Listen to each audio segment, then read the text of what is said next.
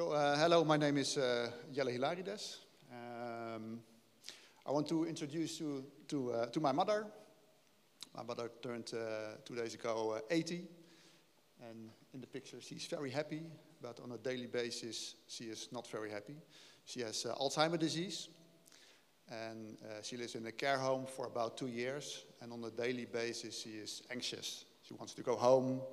Why does she want to go home? Because she wants to go to my father, but my father passed away. Helping her, we started phone calling every evening, and it has a very positive effect. So her anxious level dropped down, and what I noticed is that the conversations were very repetitively, the same questions, the same subjects he wants to talk about. And that's why I thought, is it possible that we can make a telephone simulation? And it's important that it has my voice, because she trusts my voice. And so we can still do the normal conversation in the evening, but she is not anxious on a scheduled time. She is scheduled also during the day. And what I will do is I will take you to the journey I made to the point we are now. So I can come up with all kinds of ideas, but I'm not a technical one who can really create it. So what I first did was, is it possible to behave as a computer? So I made some kind of script, and I improved the script, and it was some kind of a challenge. Can I make a conversation with a limited number of sentences? And that went okay. I also used, I recorded sentences, and I used these recorded sentences in a normal conversation, and it went also okay. And now we're on a point that we have a prototype with duct tape. And this one is used, we use it currently at my mother's side for about 2 months. And it works perfect. And I have some piece of this conversation. It's the start of a conversation to give you an idea what we made.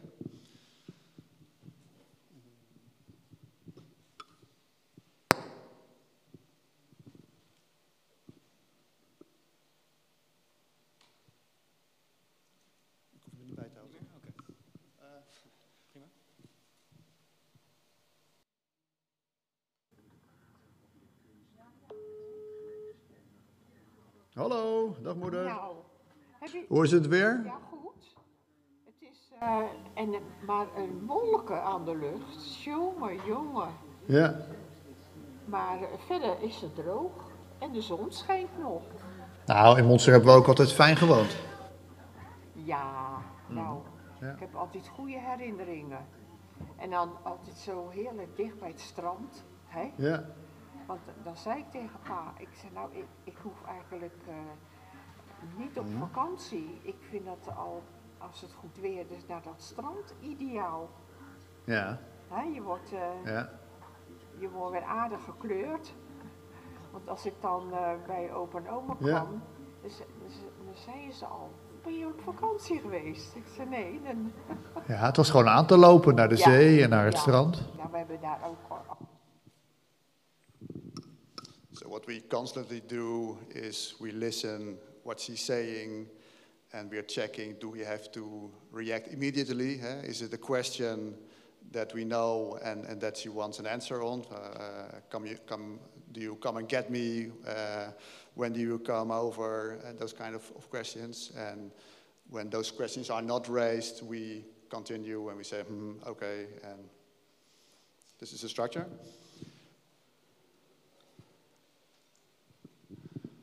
We are currently in the discovery phase. It works at my mother's side, and we are examining if it also works for others. And one of the questions we have, and maybe you can help me with this, is it possible to detect anxiety from the voice in Dutch? Because The aim is that we improve the anxiety, so we want to measure it at the start and at the end, but also during the call, that we can improve the quality of the call. So, based on her anxiety level, give the right answer. I think that's about it.